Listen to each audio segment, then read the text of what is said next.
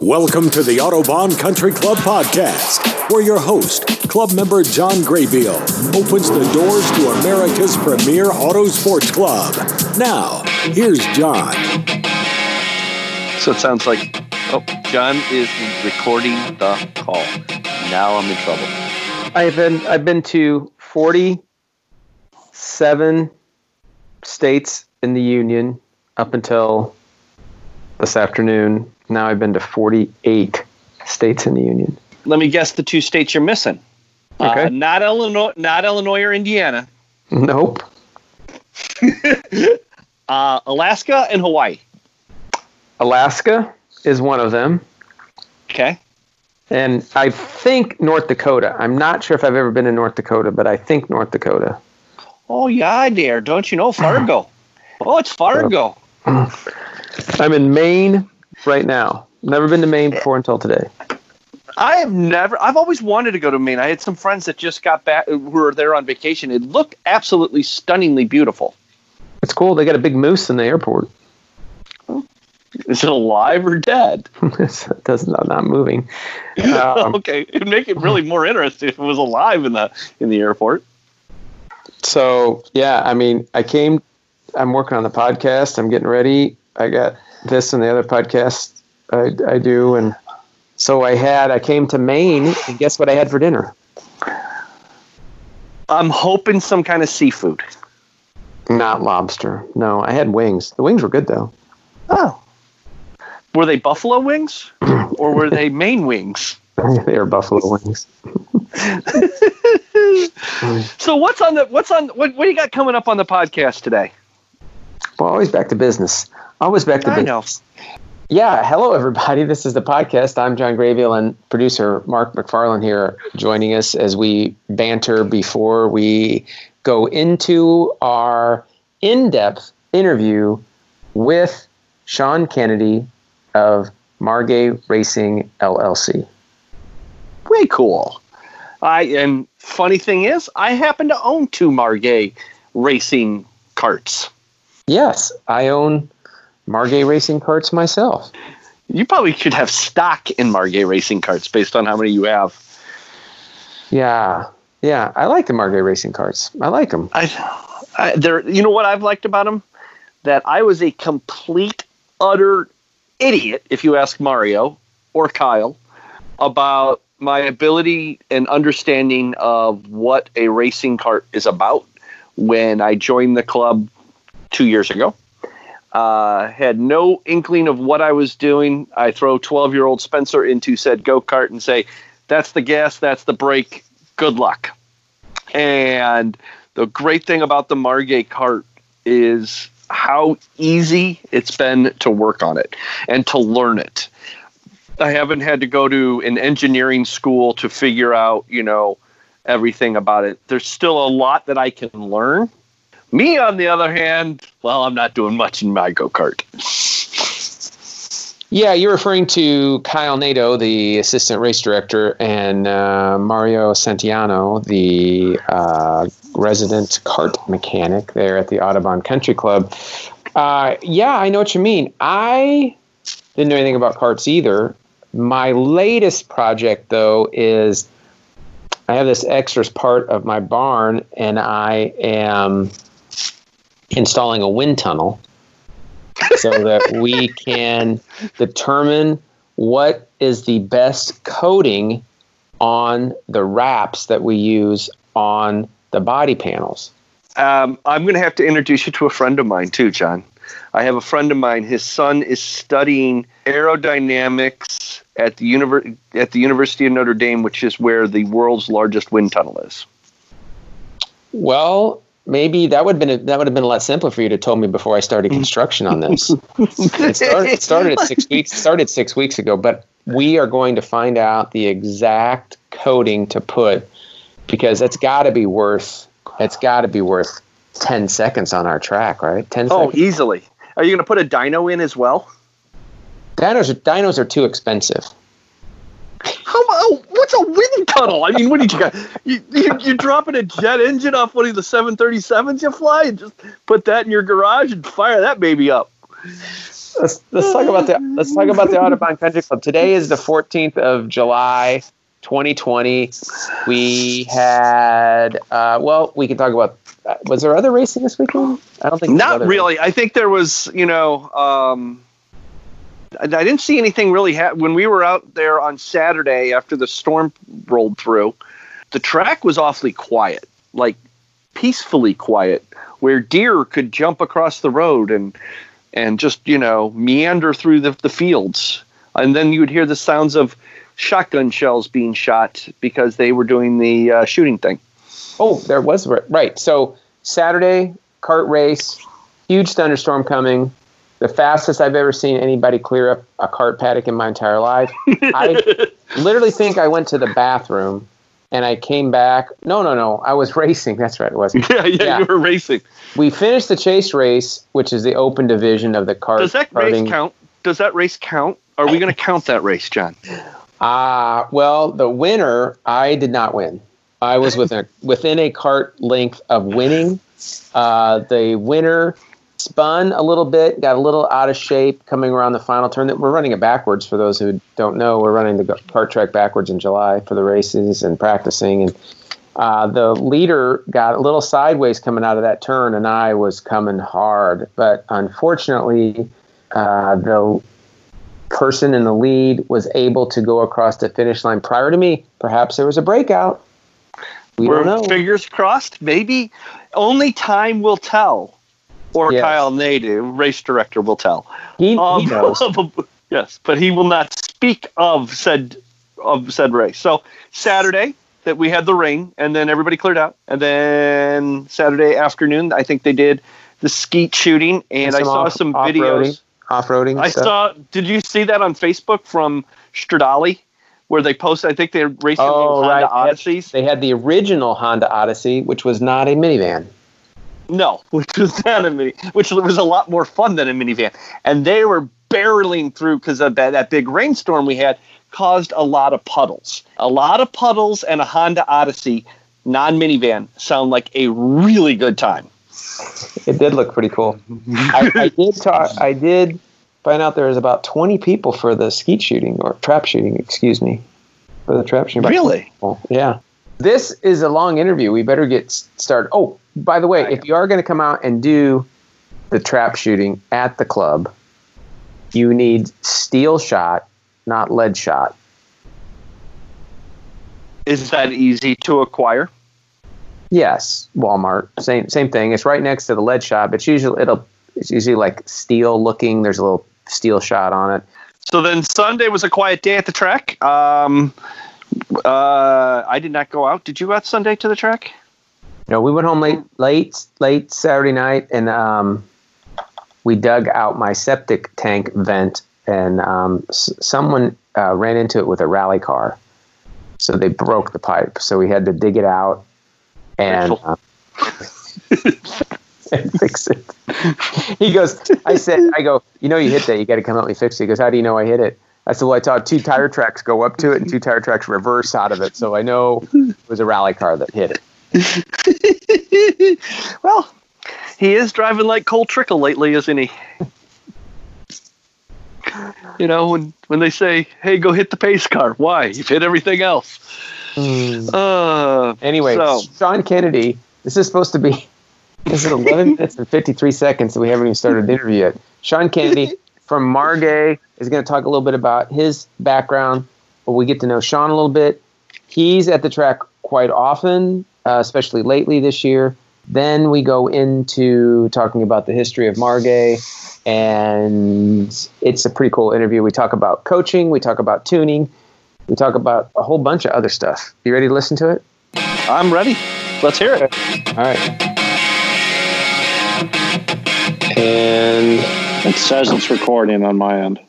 Yeah. So, okay. But I have a backup system too that's very good. So we should not have to work. No one wants to do an interview twice, right? Definitely.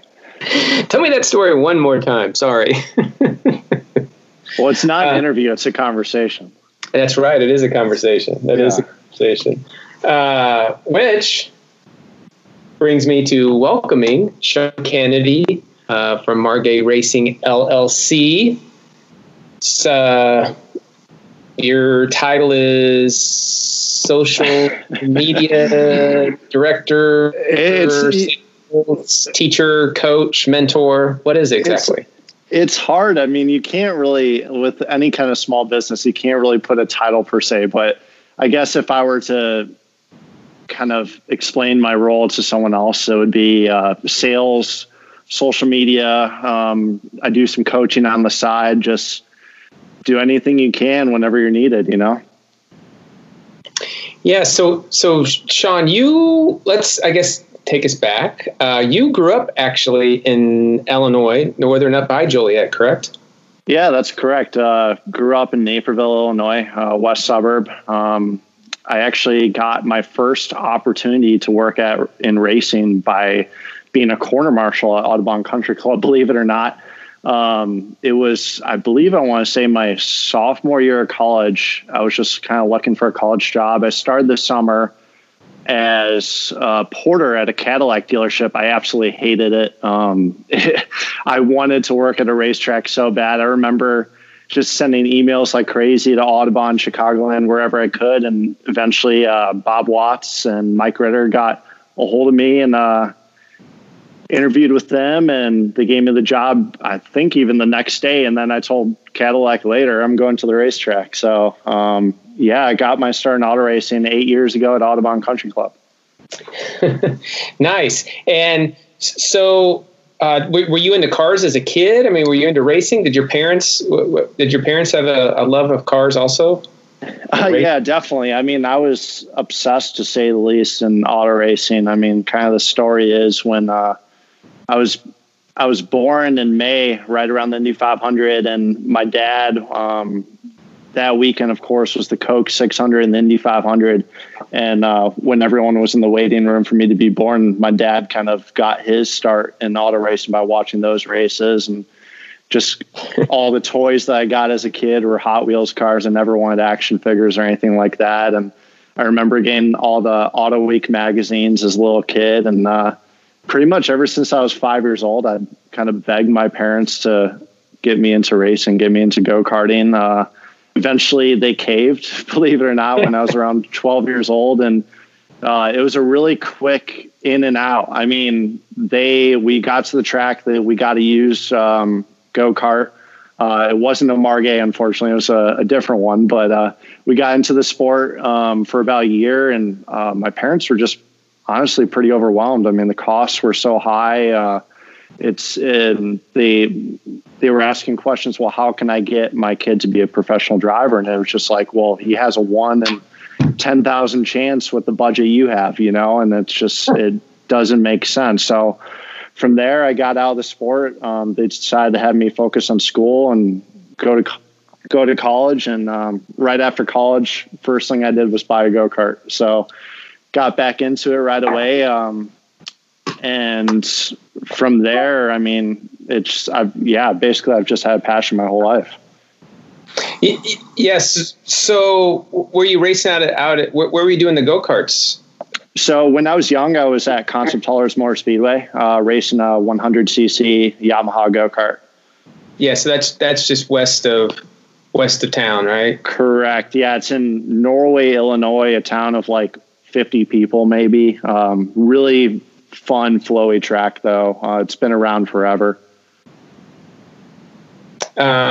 Yeah, so it's out there. I mean, it's nice. Yeah, again, it's been around forever, and it's a nice track out there. And did you ever? I mean, when you finally got to the Audubon, did they have the go-kart track at that time? Were you do anything with the go-karts there when you were working there? Yeah, funny you say that. One of the cool things that really got me to stay at the job is I don't know if they still do it or not, but they used to have a corner marshal and kind of like employee karting league. It was like one race a month. Like it was, I think, like Thursday night or something like that. And that's really what got me back into karting again. I mean, just racing against kind of the coworkers and the local kids there and in the rental karts. I mean, at that time, the track isn't what you see it today. As Kart Circuit Audubon, it was just the kidney being way out. There wasn't any garages. they were functioning out of storage containers. And I mean, that was kind of my re-entry, I would say, into the sport right there. Nice. And then what'd you study in college? I studied marketing. So I went to Northern Michigan University. I'm really huge into outdoors, snowboarding, hiking, camping, whatever I can do outside. So that's kind of what brought me up there. Graduated in 2014 and then came back to Chicago. Oh, nice. And you still snowboard quite a bit, or? Oh yeah, as much as I can. I mean, it would be probably around 100 days on hill a year until I had to move back down here. Now it's anywhere from 25 to 40 on a good year. I get out as much as I can. I mean, outside of auto racing and go-karting, snowboarding is definitely my other passion. Oh, wow. I mean, that's a lot. What kind of snowboard do you use? Just kind of like a freestyle, like kind of all mountain snowboard. I mean, I grew up riding what they call tow rope parks. So I do all kind of like freestyle snowboarding with jumps and rails. Cause that's really all that we had in Chicago and Wisconsin type area. So, from there I got to kind of experience more out West and experience different kind of snowboarding, but yeah, definitely that's, it's kind of cool. I mean, the summer and the spring, it's 100% racing, but then, once I get to the winter, when it gets too cold to do some racing, I get to go outside and go snowboard. That sounds great. I've been snowboarding for about the last 10 years or so. I didn't pick it up until I was mid-40s. And I think last year, I think I got one more year in me. But I always said I'd never go back to skiing because skiing was just going to be too hard on my knees and too dangerous. But snowboarding is hard for a mid-50-year-old guy. I'm always the oldest guy I'm the oldest guy on the list. I'm the oldest guy that hits the terrain park. Of course, people can't tell that because I'm in goggles and a face mask, and they can't see how old I am. But I don't know how long I always thought I'd ride a snowboard literally forever, but I'm rethinking that now. Yeah, definitely. I mean, that's kind of my goal. I want to be able to race go-karts, be able to snowboard, do all those things as long as I can. I mean, when I'm not working, racing, snowboarding, I try to stay as healthy as I can be, doing the right diet, going to the gym, working out as much as I can. So I can do those things as long as I live, hopefully. Yeah, do you do skateboard too? I do. Yeah. I mean, skateboarding has honestly been one of the main things that's been keeping me sane. I mean, every day after work, I go out probably for an hour or two and just go skateboard, just me by myself. I mean, it's one of those sports, a lot like racing, where you can kind of escape. I mean, you're just so focused. Like when you're learning a new trick, it's a lot like taking a lap around Audubon. You're focused on getting your corners right, finding the apexes, making sure you don't put two wheels off. And once you make a mistake, your head's in the wrong place. And I mean, there's a lot of similarities in terms of your mental game between the two sports. Huh. Interesting. So, I will say, so we've enjoyed, so my son, Mitchell, and I, and you primarily, worked with me a little bit, but you've been a tuner, mechanic, coach, mentor to us for all of last year. And, I will, give a big, pat on your back for being just an outstanding coach. And thank you for working with a young man who pays attention 100%, but he doesn't look like he pays attention. You've been able to, really, really reach him. And I've really enjoyed watching you. I try to step back and get away as much as I can. And I've really enjoyed watching you work with my son. And he always gets faster when he works with you. Yeah, definitely. Thank you very much. I mean, it's always awesome working with someone that shares a same passion to the sport that I do. I mean, working with someone like him or any of the other people, when I see their drive to get better and go from being maybe a mid-pack or back-end driver to being a podium driver every time, I mean, that's something I want to look forward to working with. Yeah, it's been great. So, anybody interested in it, get a hold of you. We'll talk about your contact information later, at the end of the show here. But, working with you, especially down in the Gateway Carplex down in Springfield, because that's where you live now. not Springfield, excuse me, St. Louis, because that's where you live now. Do you actually live in St. Louis, right? Yeah, I'm kind of I'm just kind of back and forth between Chicago and St. Louis. I mean, my parents are still up here, and with all this going on, I'm realizing how important family time is. So I'm kind of using this gap to spend more time with them and with my brothers. But yeah, I'm just kind of sharing time between St. Louis and Chicago. Oh, and, so you're up in Naperville now? Yeah, I'm in Naperville right now. I was going to go to the kart race at Audubon, but unfortunately got canceled, and I'm looking forward to going to the next one if schedule allows. Oh, outstanding! Oh, that's cool. Yeah, I didn't know you were that close. So yeah, so normally you're after all this virus thing and the lockdown orders and stay at home things are all done, you'll be back.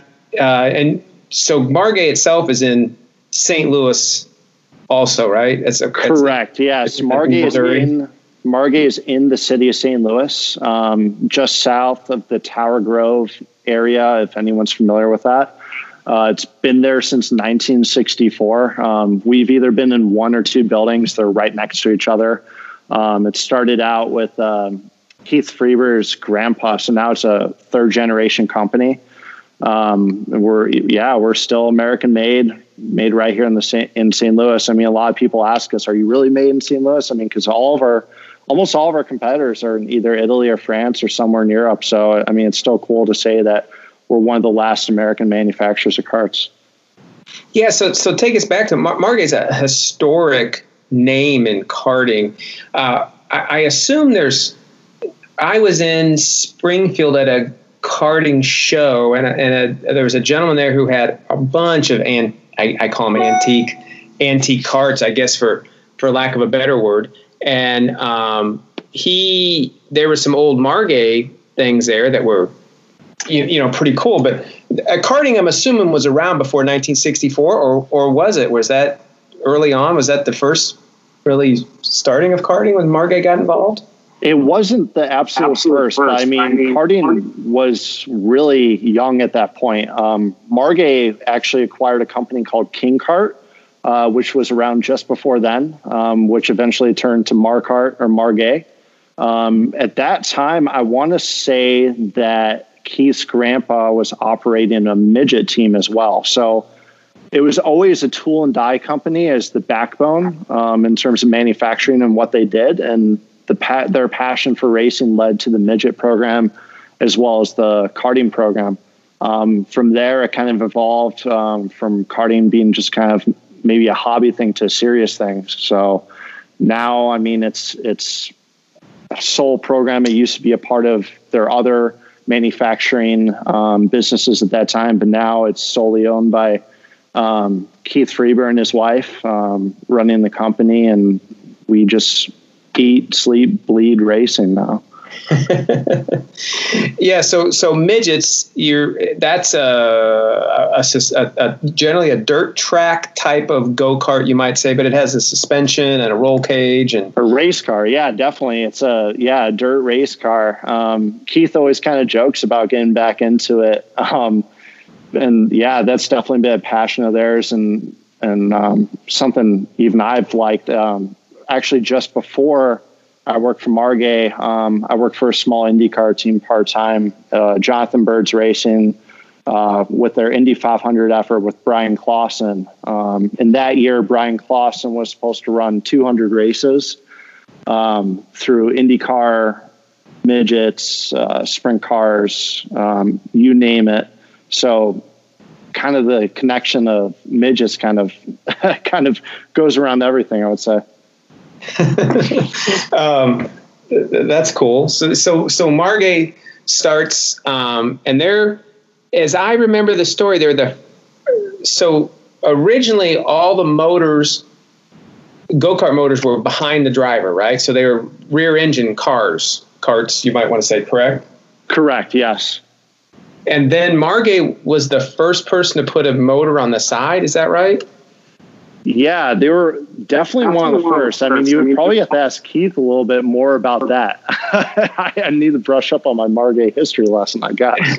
You did the research. But yeah, they were definitely and some of the first to do the twin engine concept, which we've actually brought back this year, which was kind of a radical idea at that time. Back then they used twin McCulloch motors, and now we use the Briggs & Stratton 206.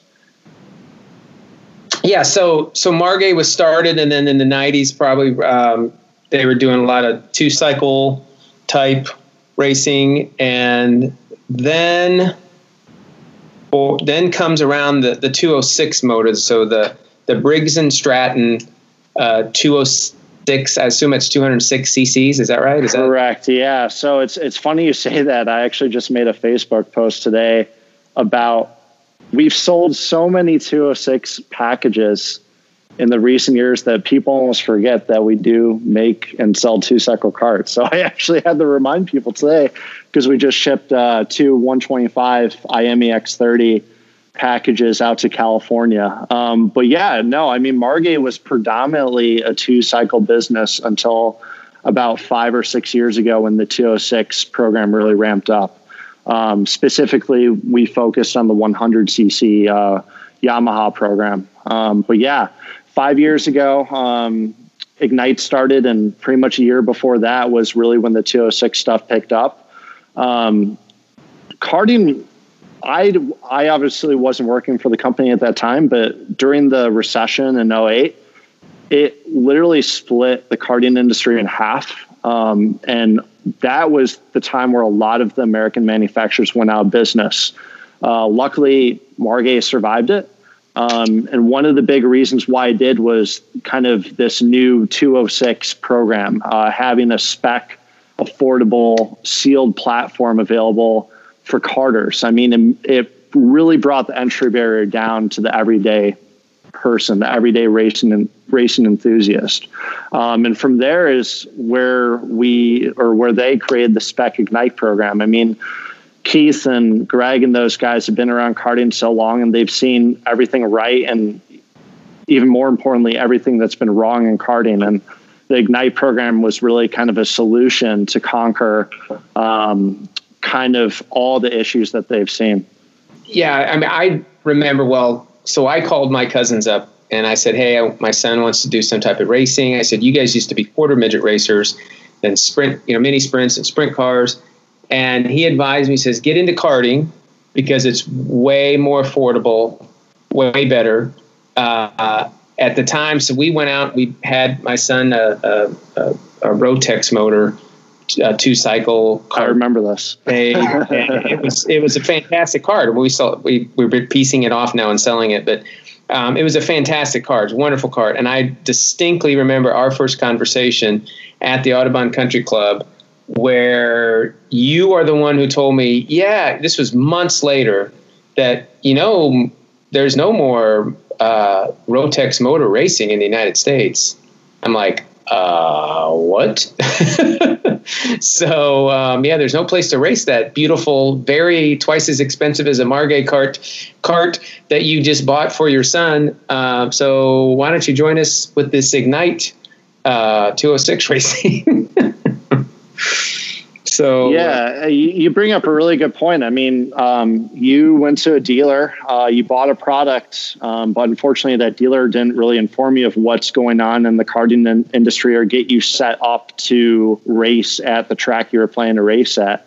Kind of the way, I'll kind of explain this in two ways. The 2-stroke market is run by 3 major manufacturers that heavily sponsor different series across the country, Rotax being one of them, IAME being another, and Rock being the third. And basically, Rotax kind of, at the point where you bought the cart, they didn't really have a presence in the country. And the dealer that you bought from didn't really plan you. I mean, he sold you the car and got you out the door, but he didn't put you to the next step. And that's kind of where our company comes in, is when I'm working with tracks, or if it's a B2C sale, a customer calls me up. I mean, I try to do extensive research. I mean, they may be from, let's say, New Hampshire. So I'll look up, okay, I know the New Hampshire Karting Association is right there. What is the age of the driver? What's your skill level? What's your budget? So I'll go to their website or even call their track and say like, hey, like I got a customer that wants to join your club. What is the best program to get them into? So, I mean, that's one of the big things that we do to get people engaged and involved. Because, I mean, I don't want to just sell you a cart. I want to make sure you stay in the sport and you're comfortable and you get the product that you need for the track or organization that you're racing at. Yeah, that's really important. I mean, we're lucky at the Audubon Country Club that we have this core group of and growing kart racing enthusiasts, and I also think that we're lucky to have the Margay and Ignite brand, if you will. So I it's cost effective, it's fun, it's all the things that we you think of it. It's a spec series. I wish there was about half of the things, even though there's not a lot of mechanical things on the kart. I still wish there was about half, since I'm the team mechanic at my. I still wish there was about half the things to worry about. We just learned a massive thing this weekend with my son's kart on why we couldn't get any acceleration out of it, and we just learned a huge thing about setup and frame and flex that we needed, and the. We were over in Indy. We have a tuner that through Margay has been assigned to us. It's become one of our friends and one of our main helpers. And, he shout out to Rod Sharp. That's right. Rod Sharp. That's right. Over in Indy. He's amazing mechanic and coach. And we were over there, and he, within the second of me rolling it out of the trailer, he goes, "Oh, I see what's wrong." Even though we couldn't figure it out before, and he saw it immediately. And then he called. One of the things I'm getting to is he called Greg Dingus, who is also with with Margay, and Greg talked to him on the phone, and the availability of help straight from the factory with you and Greg and Keith, it's very empowering for an owner to know that they are backed up by so many people, I think. Yeah, definitely. It's good to hear that. I mean, that's one of the things that we really kind of pride upon. And I'm so glad to kind of see how the Ignite program has really grown, especially with the evolution of the circuit. I mean, Kyle has been a huge part, as well as you and the Missigs and a lot of those kind of key starting components to the kart program over there. I mean, we sold a decent amount of karts right away, but they were kind of bought as toys per se. I mean, they weren't really being taken seriously, but then Kyle and you and the Missigs really kind of spread the news to the members like, hey, this is something really cool, something easy for you and your kids to get involved in, and something that we should grow to make a big part of our club. Yeah, it's pretty cool, and we've really enjoyed growing as racers and mechanics and coaches through that. I'll tell another quick little story. We were down in racing down at the Gateway down in on the east side of the river. What town is that Gateway complex in? Is it East St. Louis? It's Madison, Illinois. Madison, Illinois. And my son got in a horrific wreck. It was pretty bad. I remember this. Yeah, it was definitely one of the worst wrecks I've seen at that track. Yeah, it was either him taking out a young girl and a young boy, or him taking a wall and being a wedge underneath the wall. And he took the wall, and the cart exploded, and the retaining wall was resting on him. It was the worst day as a parent. I'll tell you that. My point of that is, we got the cart out, we got him, and he was okay. We got him, and so you, Keith, the owner, and Greg all started immediately wrenching on his cart to try to fix it before we took it home. And we were done for the day, but I just remember wheeling it over there, and everybody started pitching in to take it apart and to fix it. So it was really neat to see everybody pitching in to help us out of towners out. That was cool. Yeah, definitely. And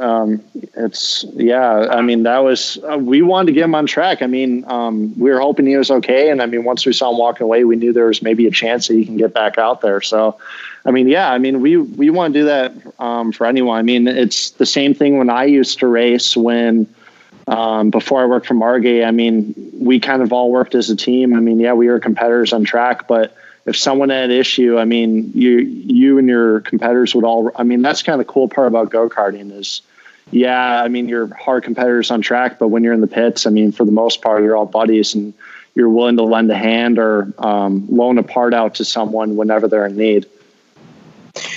Yeah. So tell us a little bit about the Ignite idea.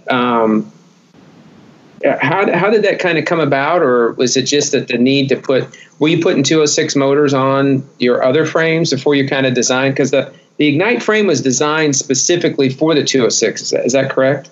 Yes, that is correct. I mean, they did quite extensive testing with the 206 because we knew it would be a spec chassis. So with that idea, the chassis itself is never going to change. So they wanted to make sure when they built it right. And we take that same chassis and open chassis competition and win some big races with it. So we're really confident where we're at with it. But yeah, I mean, the whole Ignite philosophy started pretty much at the same time 206 came out. The 206, it was always an idea that Keith had, but the 206 really just helped make it a reality. It made it a super affordable platform. With it being a spec motor and not just spec, but reliable. I mean, the bottom end of that motor I've seen could last 3 to 5 years. Usually the top end you'll replace every year. But I mean, other than that, I mean, compared to other motors out there, other options, it's definitely the most reliable.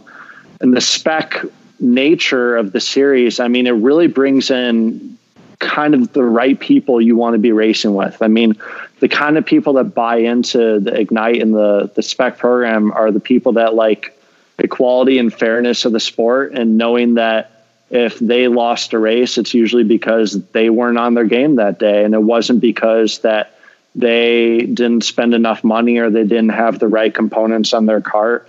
And it really just limits the variables, because when you're racing open chassis competition, it's not just the chassis you have, it's the kind of wheels you have, it's the kind of clutch you have, it's the kind of exhaust setting you have. It's there's just so many other factors other than a chassis that can confuse and deter someone from getting into the sport. And the whole idea of the Ignite was to get as many racing enthusiasts or as many people that want to get into karting as easy as possible. Yeah, and it is easy, and we've just, besides that, and if you listen to the podcast, you hear me talk about the social aspect of it. It's one of the best things that we do in racing, as far as, we've met some incredible friends, and we have traveled with them, and we've met, different people around. My son's, has established some friends that we just know from the races. It's a lot of fun. So I kind of want to just talk a little bit now about what services, Margay offers, for example. So they'll sell you the cart, but in addition to that, when you race, you have tuners, we call them, or mechanics / coaches that they can arrange for. So there's many. I couldn't tell you how many Ignite series, spec series there are. We have one at the Audubon. They're starting one in Springfield. There's one down at the Gateway that we already talked about by St. Louis.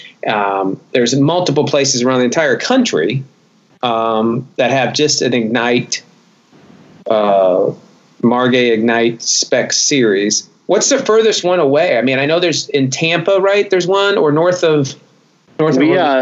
So this season we've added quite a few. So the furthest one I would say is in just outside, we're about to announce this, Boise, Idaho.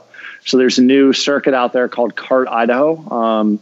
We've kind of been working with them when they've started out their program, and they wanted Ignite to be kind of the main part and the main focus of their karting program. So their season should start in June as long as the government allows it, and they'll be running the Spec Ignite class. I know they already have, I think, about 15 carts out there ready to race. And then on the other end of the country, we have Oakland Valley, which is actually more of a historic kart track. That kart track's been around since I want to say the 60s or early 70s. And they've been predominantly a 2-cycle track. And the owner over there, Tim Hannon's been racing with us quite a bit. And he wanted to know how he can get his track involved. So now that track's a dealer. I mean, yeah, so there's opportunities around the country. Cincinnati, Motorsports Country Club in Cincinnati, Whiteland Raceway Park in Indiana.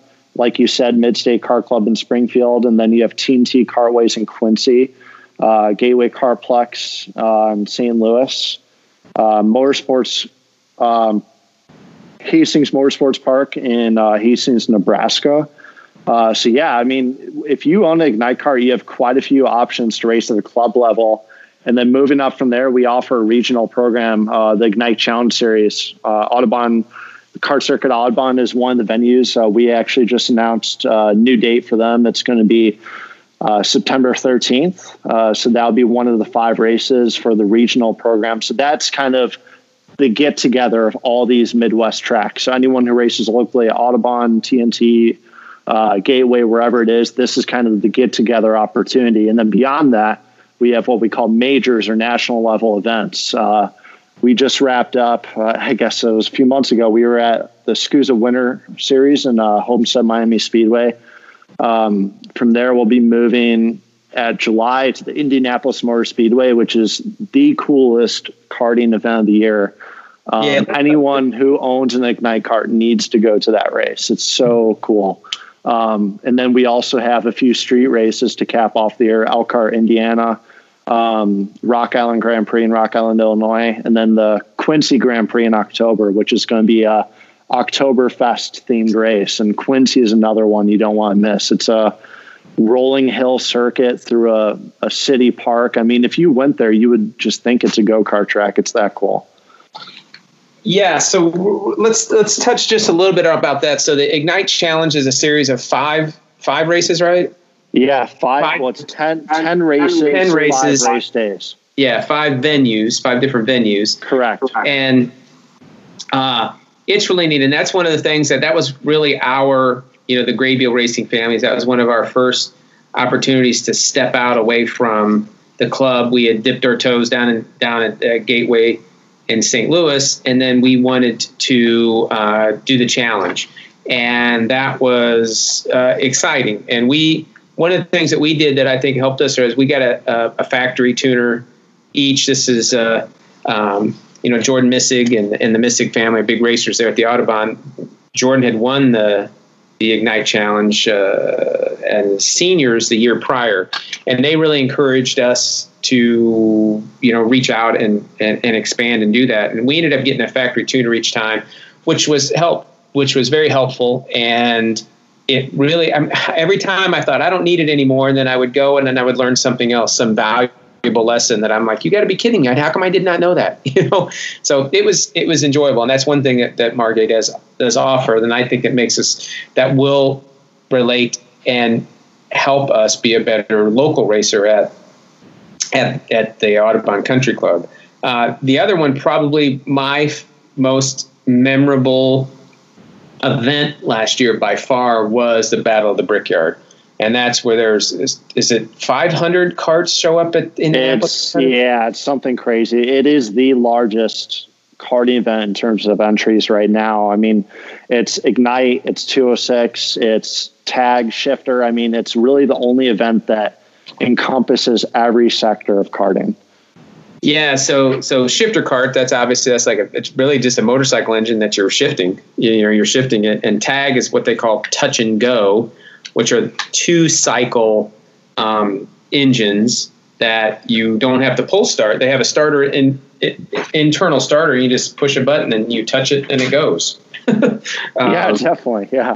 So which is kind of interesting. Now, and so that event, we're really looking forward to that event, which I know that the entire summer here in 2020 has changed and been revamped, but I really do look forward to those. And of course, my son wants to do every single event. He wants to do every single car race. He wants to do every single autocross. he wants to go out and do these other racing schools. So it's been valuable for us. That's what I want to say. And when Margay comes up for the challenge race at the Audubon Country Club, all those things are available for the members to learn more. One thing that we do look forward to at some point is getting more classes, schools, maybe, how to use the Micron, how to really tune up the motor or the frame. Those are the things that, I really. Yeah, definitely. We've been trying to do, we have done some kind of program there every year. And before all this madness happened, when the Ignite Challenge race was originally scheduled in April, we were going to kind of encompass that whole weekend with like a little coaching session, chalk talk type school. We had Alan and I and our team had a whole plan set up, and it was going to be really cool. And I hope that we have the opportunity to do that in September. Yeah, Alan, the director or the Kartplex manager, Alan Bertignoli, if I say that right. I really struggle to make sure I'm pronouncing his name perfectly. So yeah, he's been taking over that program and really trying to grow it. And I really see great things from the club and the Audubon Country Club, and where it's going and continuing to, advance karting. And I know that, my son, while he is moving into car racing more this year than he has in the past, he still looks forward to karting, and I still love it. And I hope that the social aspect of karting can continue as we build on some of the challenges that we do have, in this 2020 season and have had. So I do look forward to gaining more friends and learning more about people, learning more about karting. And I often joke when I retire that maybe in the next 10 years I'll know enough that I could go out and be a tuner. But I wouldn't actually not mind being a retired person and heading down a kart track. But the part that scares me is I'm only going to know about Ignite karts. So I have to retire someplace where there's an Ignite series, and because I really don't want to work on these two strokes and these crazy Italian vehicles, but American-made go-karts, I would really just like to be a tuner and help people out, and I really enjoy working on it. You have a perfect place to retire right now. You could build your garage mahal along the straightaway at Audubon and wake up every morning to the smell of race cars, and then you'll have the kart track right there to race Ignite karts. But you touch on a good point on maybe being an older male or female that wants to get into the sport.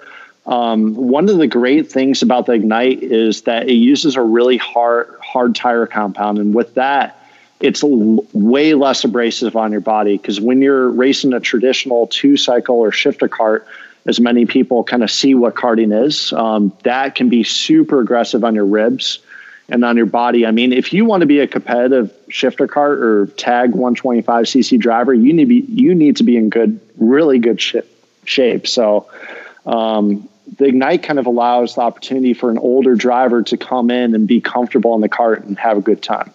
Interesting. Yeah, I didn't know that. See, I have so much to learn. Thank goodness you're teaching me still. Yeah, definitely. And as the program grows at Audubon, it sounds like Alan wants to introduce the masters and heavy categories over there. Masters meaning drivers 35 and up, and heavy meaning drivers that weigh, I think, around 205 or more.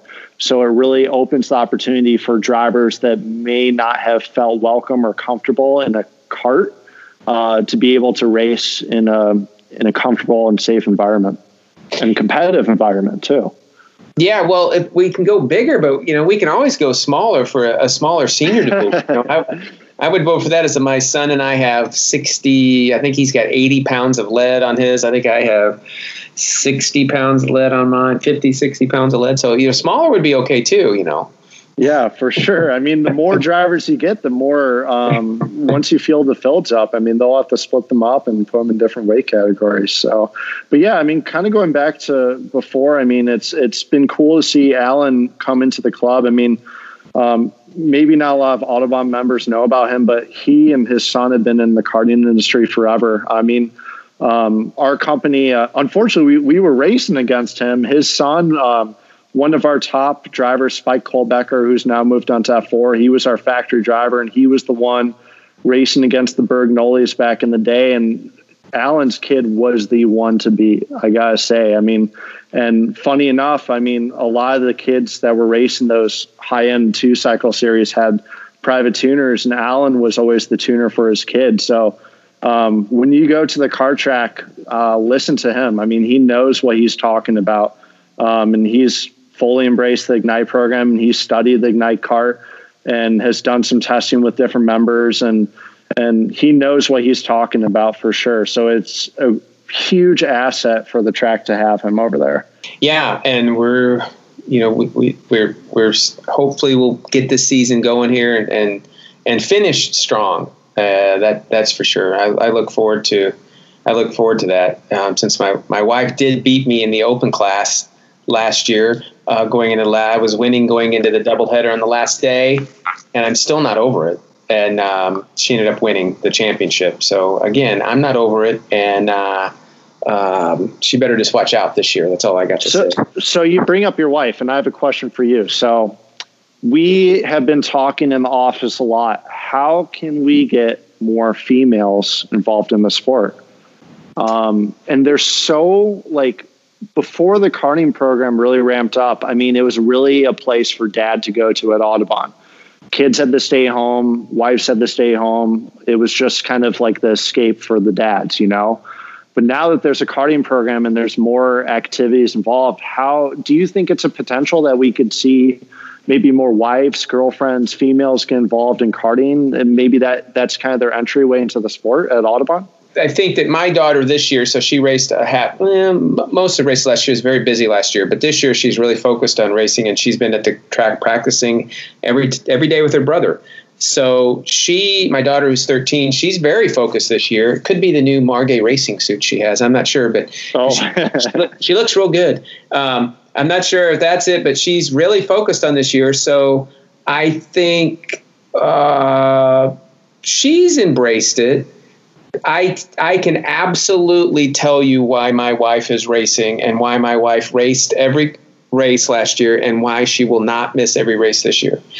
And that 100% is the fact that the racing that we do in our open division is a chase race. And are you familiar with the chase race format and what we do there? I am, but maybe explain it to viewers. So the club started this with cars. So once a month there's a race, and it's a timed race. So you get out there, you're racing wheel to wheel, not really wheel to reel racing, but you're out there with everybody, and you set a lap. And we've done extensive shows on chase racing and how to go about it. But basically, you set a lap, and then you start the race individually, car by car, based on how fast you go. So the slowest person starts first, and the fastest person starts last. And ideally, you come across the finish line. If it's all perfect and you do exactly how you qualified, you'd come across the line at the same time. Well, we took this. We used to do late night Thursdays down at the track, and we had open in the club where we had open racing, an open division, and it was a super guy could show up with a shifter cart, or my son would jump out there in his 2-cycle cart, and it really was not fair. A guy who shows up with a 125 shifter cart wins every time, but it was quote unquote the open thing. Well, on Thursday nights we started to set up our own neat little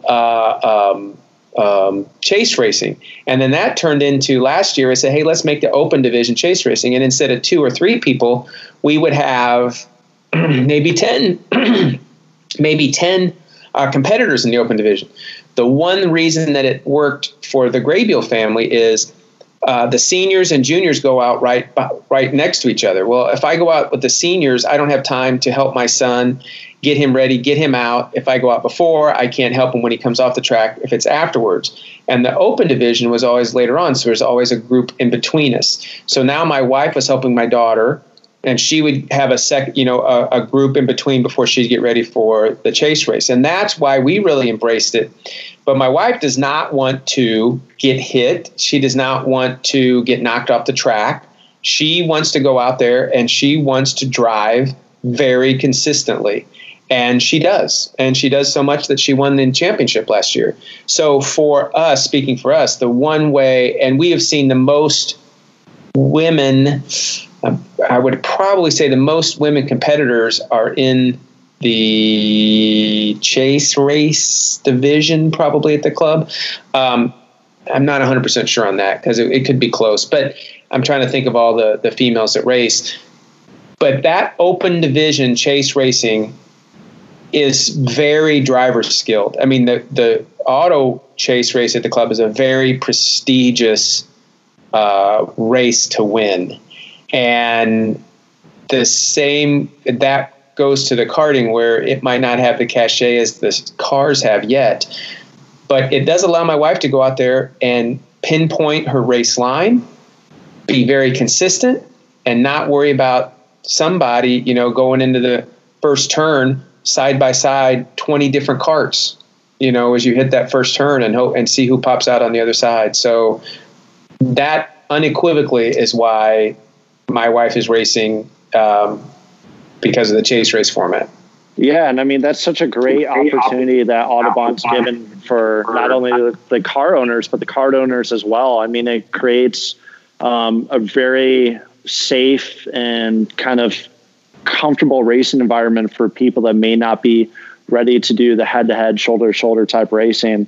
And it also helps them develop their skills to be more consistent and to learn to be on track with other people and respect the space that you have out there.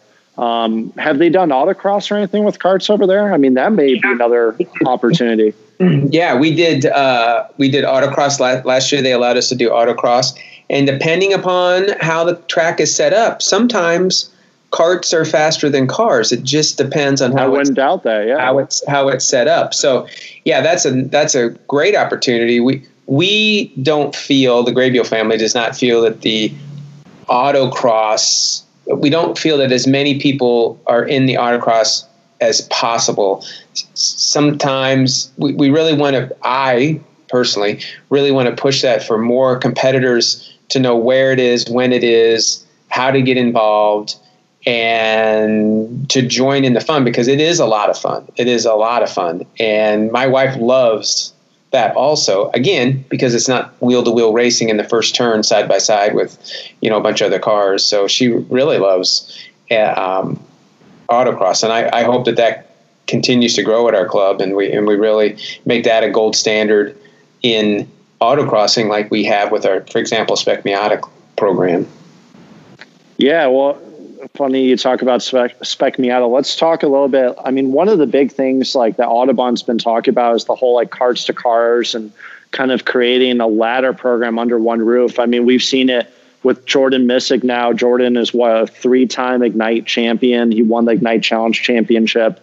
He won, I think, did he win the Radical Championship there last year? He won a lot of races. Yeah, he's won a lot of races. Yeah. And now he's moving to F3. And I mean, we're kind of seeing the same thing with Mitch now. He's starting to dabble into cars. Kind of explain from a parent standpoint, what have you seen with Mitch and these kids racing Ignite karts and now moving into cars? Has it been helping them? Most definitely, yes. Brandon Collins is another one that comes to mind there at the club, who was a big national 2-cycle racer who won our Spec Miata championships last year. We did an interview with him earlier this year on the podcast. You can go back and listen to that. Who got an invitation to the Mazda shootout this year.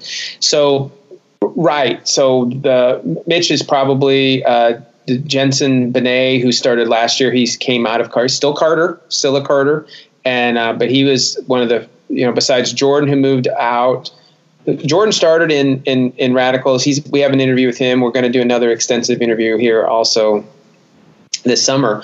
But he moved out and then moved into Radicals. Jensen Panay is our other competitor who won the junior competition 2 years ago, and he moved into Miatas this year. And then my son Mitchell, who's going to move in. And I think that's really important. I don't look at karting as he's moving out of karting. I personally don't look at it that way.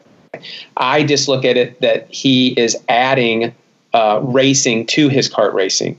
So I still want him to be a kart racer. He still enjoys it, and it's not something that, sure, when he moves to Indy cars, I suppose he might not get as many kart races in, but it is one way to learn wheel-to-wheel racing, karting, and he is. The other thing that I will add is that he's a really good mechanic. I mean, for a 15-year-old, I don't know of a better mechanic.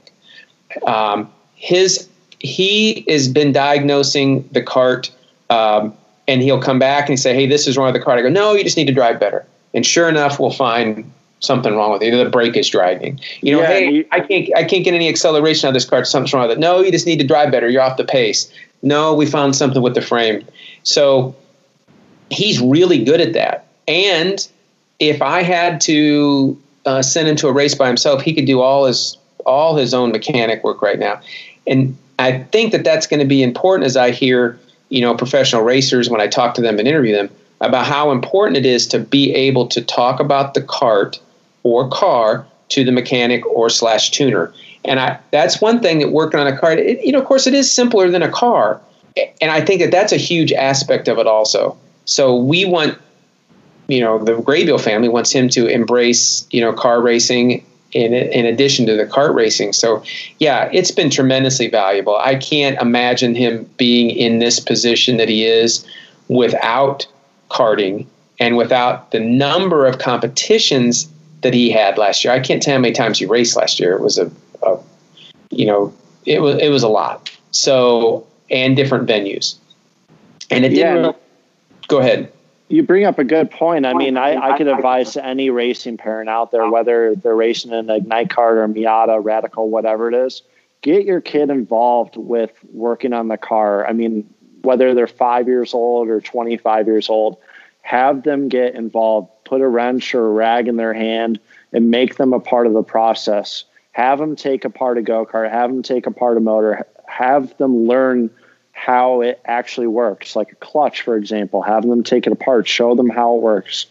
And even if you don't, take it apart yourself and learn. I mean, that's how you're going to win races. I am remiss that my daughter has not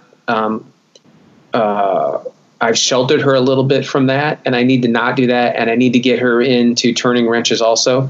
A quick story. So my truck got new tires on a couple months ago, and Mitchell says, "Hey, there's something wrong with these tires." I go, "What do you mean?" He goes, "You can't feel that vibration. There's something wrong with the tires. They need to be rebalanced." So as he's a student, two of them were 2 ounces. One was 2 ounces out. One was 3 ounces out. And there's something wrong with the tires. And he was exactly right. So I need to not, when he comes back to the pits and anything, and he tells me something's wrong, I need to stop going, "Oh, just drive faster." Maybe I should start listening to him. I'll learn. He can teach me. I'll learn.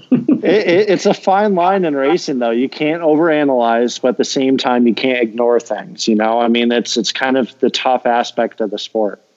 Sean, as we wrap up here, thanks so much for coming on the podcast. I've wanted to get somebody. I wanted to get you and talk about the Margay series and the history of the company. So I've really looked forward to this. If someone needs to get a hold of you or would like to get a hold of you, how do they do that?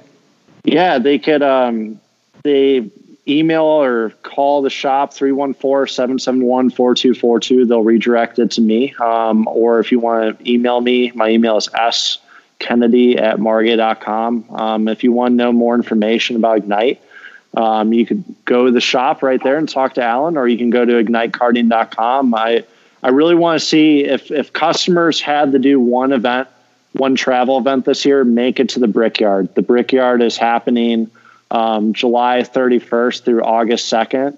That's not one to miss. And we'll have a huge circus tent program. Last year we had 50 carts that we were servicing, and John and Mitch were there and had a great time. And we hope to see you guys there.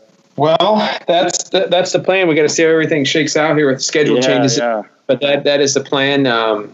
Otherwise, I'll see everyone at Audubon. I'm hoping to make it to a few races this year, just to hang around the pits and meet more people. I mean, that's kind of my goal this year, is to meet as I talk to a lot of people on the phone or over email, but I want to meet them face to face. So outstanding. Well, thank you so much, Sean, for being our guest today, and I look forward to seeing you in person soon. Yeah, no problem. If you're looking for me, I'm the tall guy in the pits. That's right. Thank you. No problem. Thank you.